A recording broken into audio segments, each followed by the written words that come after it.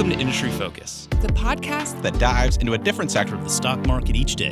I'm your host, Emily Flippen. I'm Jason Moser. I'm Nick Seipel. I'm Dylan Lewis. And today we're talking financials. Today we're talking consumer goods. Wild Card Wednesday. And we're talking energy. And today we're talking tech.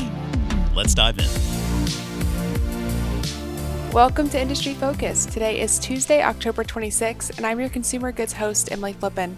Today I am joined by Motley Fool senior analyst Asit Sharma, and we have a fun Halloween-themed show planned today, courtesy of longtime listener Levi Waddell, and I hope I'm pronouncing your name correctly, who tweeted at us and asked, can we get a show over the public candy companies in honor of Halloween?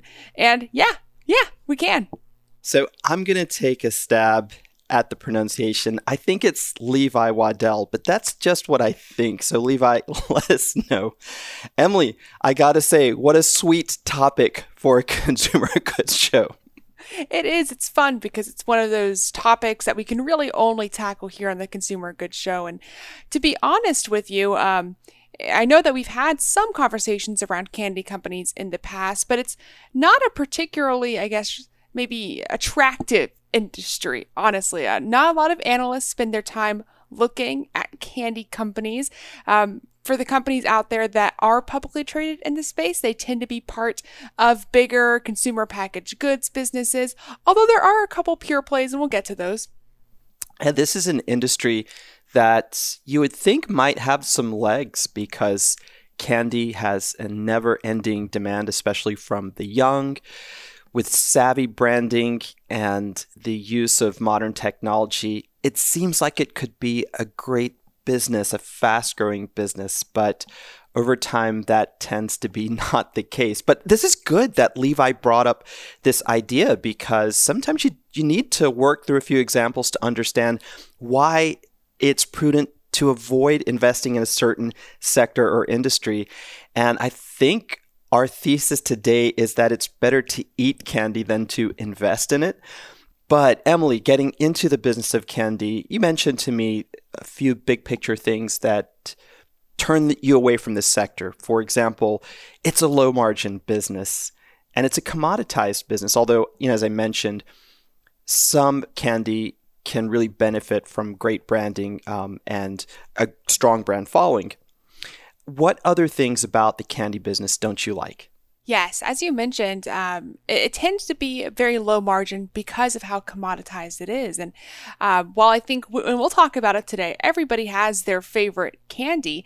When push comes to shove, if that favorite candy of yours is 4 times the price of the next best thing, when you walk into, say, a gas station or a grocery store, are you really going to pay that much more for the branded candy? And I think for most consumers, the answer is no. They very much view candy as substitutes for one another. So it causes the business to have a challenging economic profile. Well, again, not notoriously unprofitable, just very low margin. And you combine that with what I'd consider a relatively short shelf life. It's not like milk or eggs, which are much shorter, but we still have expiration dates, as well as just constantly trying to keep up with the changing consumer taste and preferences for different foods, for different flavors. It's a lot of research, a lot of development, a lot of time and money to make what is ultimately a pretty low margin candy. I think out of all the factors you mentioned, that first one sticks in my mind as the big no-no in this business. When you are selling candy at any type of scale, you have to have 2 commodities in bulk, right? Sugar, and much of the time you need access to cocoa. And to be able to pull these products into your manufacturing environment, it takes a lot of capital. So this is not the kind of business that a small upstart can enter and succeed in a rapid fashion. That's why we see so little change in the checkout aisle of our grocery stores, which is the prime place where I keep up with candy trends. Although in my Harris Teeter, there is a whole, half of an aisle devoted just to candy, and I think another half aisle devoted just to chocolate and chocolate bars. But you'll notice the brands that have been around since the 70s are still the brands that have that space today. And that's just because it is hard to run this business profitably when you're buying cocoa and sugar in bulk and many times on futures contracts. Not the type of contracts that we know in the futures and commodities markets that traders play with, but real futures contracts where you're paying for forward delivery of a commodity some 6 to 9 months to a year ahead of time. This business takes a lot of capital, and there's not a bunch of profit in it at the end of the day. So let's talk about some of the businesses that are managing to make somewhat of a profit in the place and have done for a while. I don't remember if we did it for a previous Industry Focus episode or if this is just a side of desk conversation I had a number of years ago. But I remember Jason Moser talking to me about the fact that he was shocked Tootsie Roll was a public company. And at the time, I was also shocked to hear that Tootsie Roll was a public company, or I should say Tootsie, which I believe is the name of the business itself.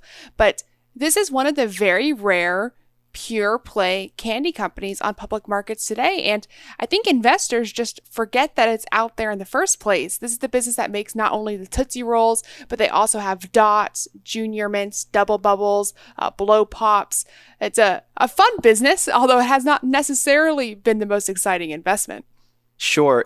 Emily, I only know one person in the investment community that even follows this company, and that is a fellow fool, TMF cop Rich Dupree. He knows this company pretty well, but I scratch my head to find other analysts at the Fool or people on Wall Street that follow it. But this company's been in business since the 19th century.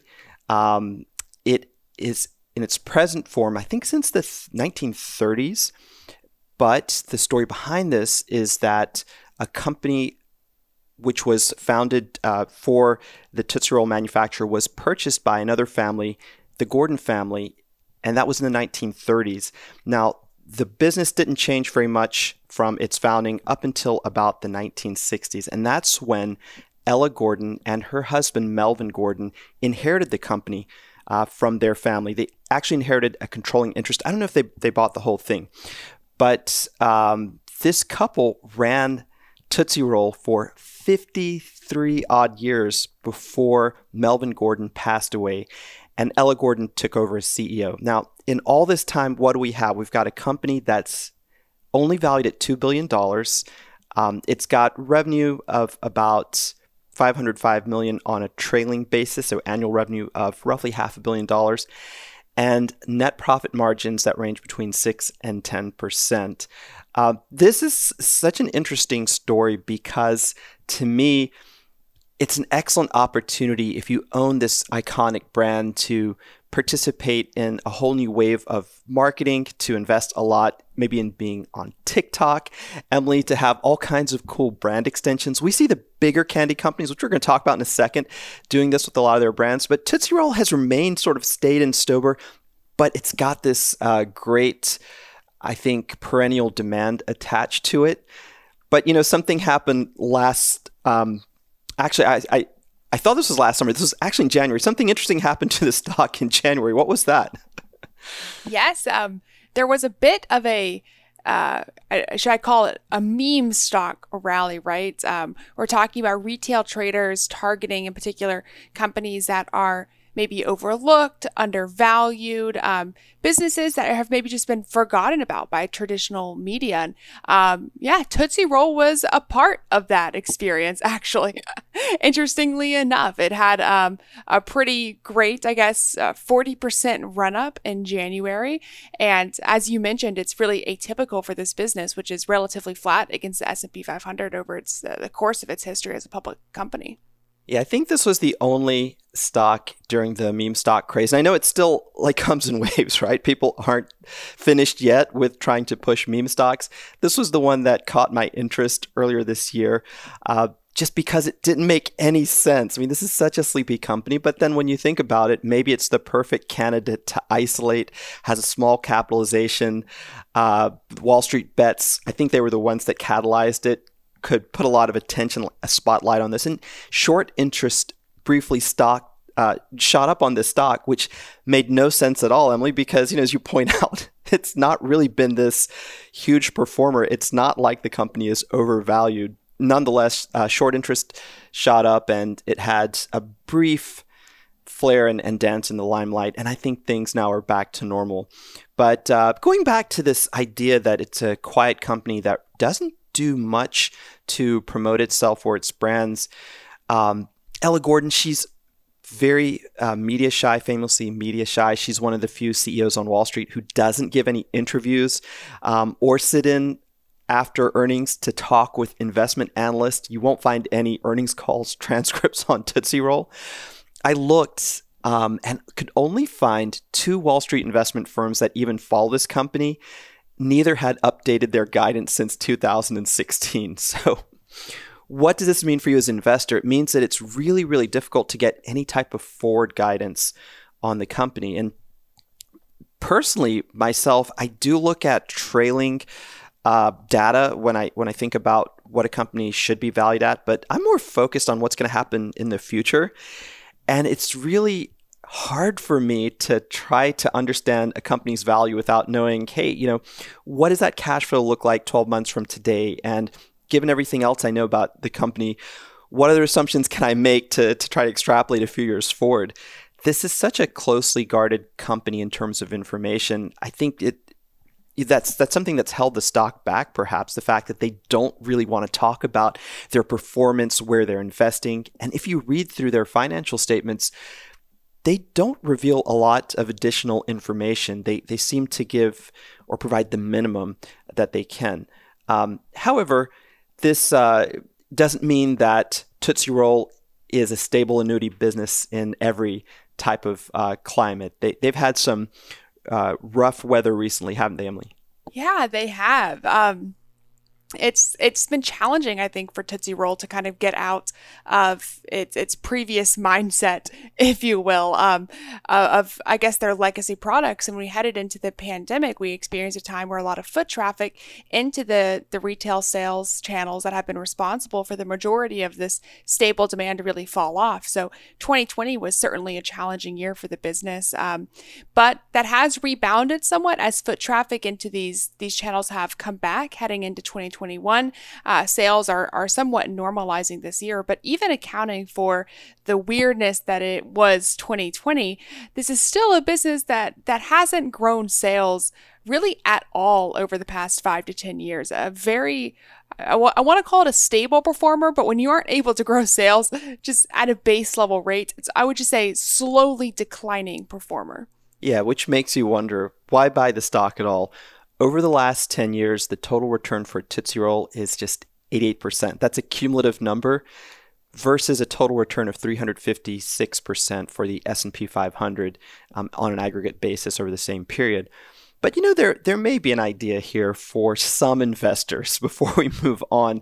Maybe this is a great dividend investment because they do what they do very well and don't try to reach much. They don't have much ambition to grow this company. It does issue a quarterly dividend that has a small yield of 1%, but Tootsie Roll offers an annual stock split on a 103% to 100 basis. So that means you're basically getting a 3% stock dividend every year, or a 4% yield when you consider the extra stock you get. And this is sort of unusual in this day and age. I remember when I first started out in investing, it used to be much more common to see stock dividends that were annual in the form of these small stock splits. But a rarity these days maybe makes sense for this type of business. Before we move on, the only caveat I'll say here is the Gordon family is not really understood what the succession plan will be after Ella Gordon decides to retire. She is now in her 80s. So that might thwart the idea that this is that safe annuity type dividend investment, simply because we don't know what is going to happen next or how the board is treating succession. Well, I have to say, as a big fan of Junior Mints myself, I hope that whatever is next for Tootsie Roll, I'd be really interested to see if we have somebody come in who has a different vision for the business. And not that anything is wrong with being, to your point, an annuity style company, right? But at the same time, I think this is still a publicly traded company. Now let's live up to that name of being a publicly traded company, right? Let's talk a bit about what our expectations are, what our goals are. So whoever comes in next, my hope is that they have a grander vision than how how Tootsie Roll exists today. And that is purely because of my love for Junior Mints. Agree. Well, let's talk about Nestle a little bit. Now, Nestle is as one that investors are probably familiar with their water business. They obviously have a conglomerate style to them, right? The different product lines that they're in. But they're also the creator and owner of candy and confectionery brands like Kit Kat, Smarties, Aero bars, which I think are mostly popular in Europe. So Nestle is certainly a player in the space, even if the confectionery aspect of their business is much smaller than their overall CPG focus. Sure. So they sold off their U.S. confections operations to the Italian company Ferrero, which is well known for its chocolates, in 2018. In this shift that we're seeing with a lot of consumer goods entities to go for healthier products. It's a big company, $351 billion in market capitalization, $92 billion in trailing 12-month revenue. That makes it the biggest consumer goods packaged or CPG conglomerate on the planet. And trailing 12-month candy revenue, although sort of a fraction of that $92 billion, is still a big number, $7 billion in candy revenue. The company has a net profit margin that ranges between 7 and 11%. So here, not much to say because I think Nestle is more in a downshift gear with candy. I did want to point out one thing, Emily. You mentioned that water business. It's a big business in and of itself. It's about $8 billion in revenue. They've drawn a lot of flack over the years from the fact that being this huge conglomerate, they extract a lot of water from local communities. Now they have the rights, so they buy the rights, but then they take water from communities, bottle it, and sell it around the U.S. and the world. And it seems like they're constantly under fire for this as maybe an unsound environmental practice because of the water rights issue and water scarcity, and also because of the footprint that plastic bottles create. So I wanted to give them a little credit today for doing something that's environmentally friendly. They're prototyping a paper-based wrapper on their Smarties confectionery line that's going to reduce their plastic waste on this line significantly. I was interested in this because I had been in the publishing industry, in the print industry specifically, for many years on a finance team for a manufacturer. And we were constantly experimenting with the types of papers that could run through our machines. And this is essentially what Nestle is doing. It's using the same machines that produce the plastic wrapping for Smarties, but using now a paper-based wrapper that they hope can replace that, reduce a lot of waste. We should say here, though, these aren't the Smarties that you might be thinking about. That is the delectable, multicolored, sweet and tart Smarties that we all grew up with here in the States. These are a chocolate confection that's sold widely in Europe. I've never tasted a European Smartie, but that's actually the candy we're referring to here. I haven't either, and I have a very hard time imagining what a chocolate Smartie looks like. I'm a big fan of the regular Smarties and what I call regular Smarties, the American Smarties, but are essentially just colored sugar packaged into little pellets. So hearing that was certainly interesting. I will say their decision to sell off their US-based confectionery business was interesting.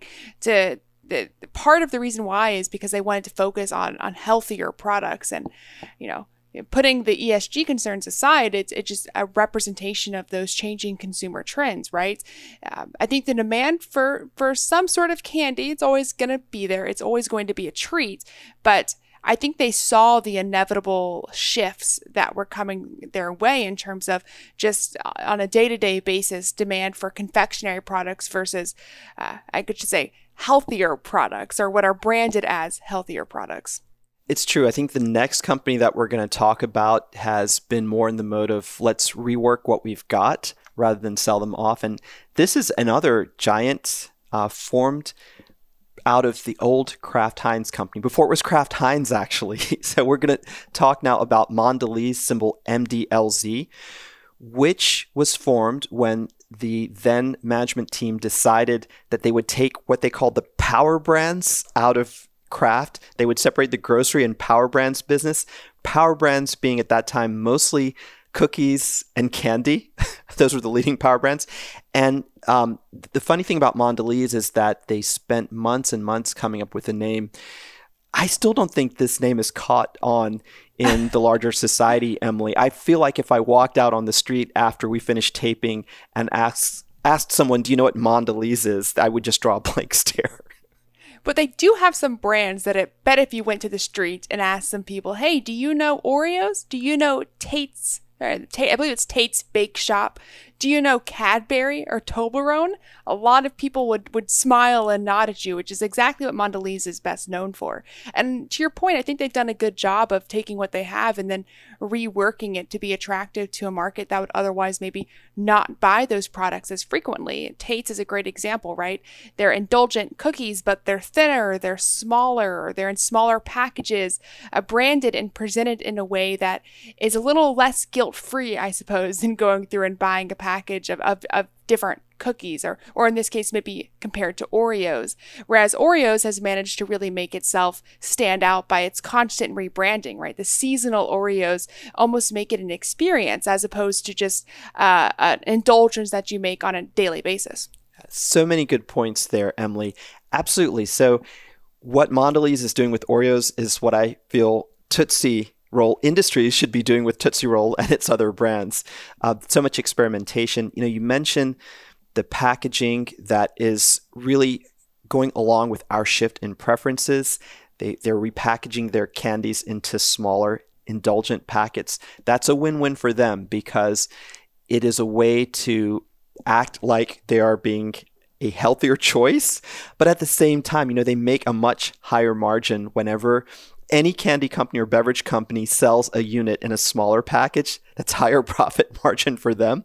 So that's great. Now we should say here that Mondelez, which has revenue of $27 billion and $11 billion in trailing 12-month candy revenue, it is a company that over time is focusing on its chocolates, confections, but is also working on healthier lines outside of that part of the business in its biscuits, cheese, and grocery lines.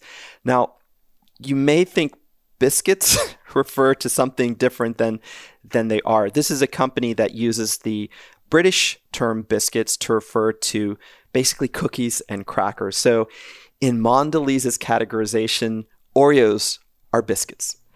And before we wrap up here, we have to talk about I don't want to say notorious, but why not? Let's go with it. Notorious See's Candy, the business that Warren Buffett is a huge fan of, which the business, right, Berkshire Hathaway purchased, I believe.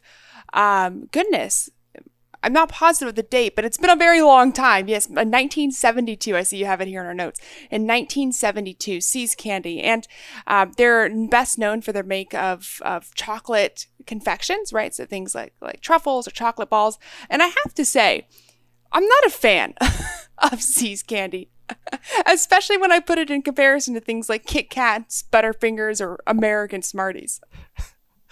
Oh my.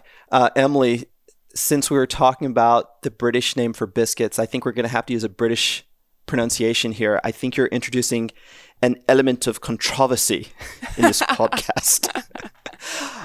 Okay, I'm gonna go with you out here on a limb. I don't think See's is the greatest candy, in my personal opinion, but I am going to give them some props for this. I am very definitely an optimistic person. I tend to wake up on the happy side of the bed, but I have my moments. I have my days, and occasionally I have my weeks. And when I'm in a mood, there's nothing I like more than a whole pint of ice cream to myself or a box of chocolates. I won't say that I sit and weep over a box of chocolates, but I will certainly sit and mull over a box of chocolates when I'm down. And I think See's Candy is good for that. But I ask you, can you even buy See's in a grocery store? Don't you have to order this via the internet or through a mail order catalog? I hate to make this sound like such an old-timey candy company, but there it is. I've never seen it in the stores, at least here in the South. Neither have I, and I've always imagined it as a premium option, right? You go out of your ways to indulge in See's Candies. But you did note this was an investment that Berkshire Hathaway and Buffett made for, I believe it was $25 to $30 million. And at the time, Buffett has been interviewed to say he was balking at the price of it, but it's generated over $1 billion in profits for the entire business. And it's a small part of Berkshire Hathaway, obviously, but it is kind of a fun part of it too. And I think it represents the mindset of Warren Buffett well for the types of investments he makes. Absolutely. And I think it's a great note to end on because maybe this is the business thesis here. If you have the capital, let's say you're the Gordon family and you can own and control Tootsie Roll, or if you're Warren Buffett and Berkshire Hathaway can purchase this candy company lock, stock, and barrel, then a candy company can be a great business for you over the decades, as See's Candy has been for Berkshire, as Tootsie Roll Industries has been for the Gordon family. Then you can just reap those pre-tax profits without a lot of investment and just enjoy putting See's Candy out at your annual shareholder meetings. It's always visible on the table at Berkshire's annual shareholder meeting. They're notorious for hawking their products to the companies that they own. So maybe that's the investment thesis here. First, amass several millions or hundreds of millions in capital, then invest in the candy business. Well, for the investors out there listening, hopefully we're investing a little bit in candy for this holiday season coming up, headed into Halloween. I know I living in an apartment complex with very little kids nearby, will get no trick-or-treaters, but I will still buy myself some candy anyway and indulge it personally. I have to ask though, Asa, before you head out, what's your Halloween indulgence, right? Let's say you have to have one piece of candy headed into Halloween. What's your favorite go-to? It's going to be an indulgent, small, miniature wrapped Snickers bar. But I'll be honest here, Emily, it ain't going to be just that one piece. It's going to be like 6 or 8 or 12 before the night is over. I really love that. I don't buy any candy bars during the year, but I find myself compulsively eating those through the evening. And I will definitely be doing that on Halloween. And yourself before we head out of here. I will do exactly the same. I will not limit myself to just the Snickers, though. I will have to throw Twix in there as well. One time of the year, I get Twix. If you stick them in the fridge for just a little bit before you eat them, it makes them nice and chewy, which is exactly how I like my candy bars. Excellent recipe. Well, listeners, that does it for this episode of Industry Focus. If you have any questions or just want to reach out to say hey, shoot us an email at industryfocus@fool.com or tweet at us at MFIndustryFocus. As always, people on the program may own companies discussed on the show, and the Motley Fool may have formal recommendations for or against any stocks mentioned, so don't buy or sell anything based solely on what you hear. Thanks to Tim Sparks for his work behind the screen today. For Asad Sharma, I'm Emily Flippen. Thanks for listening and Fool On.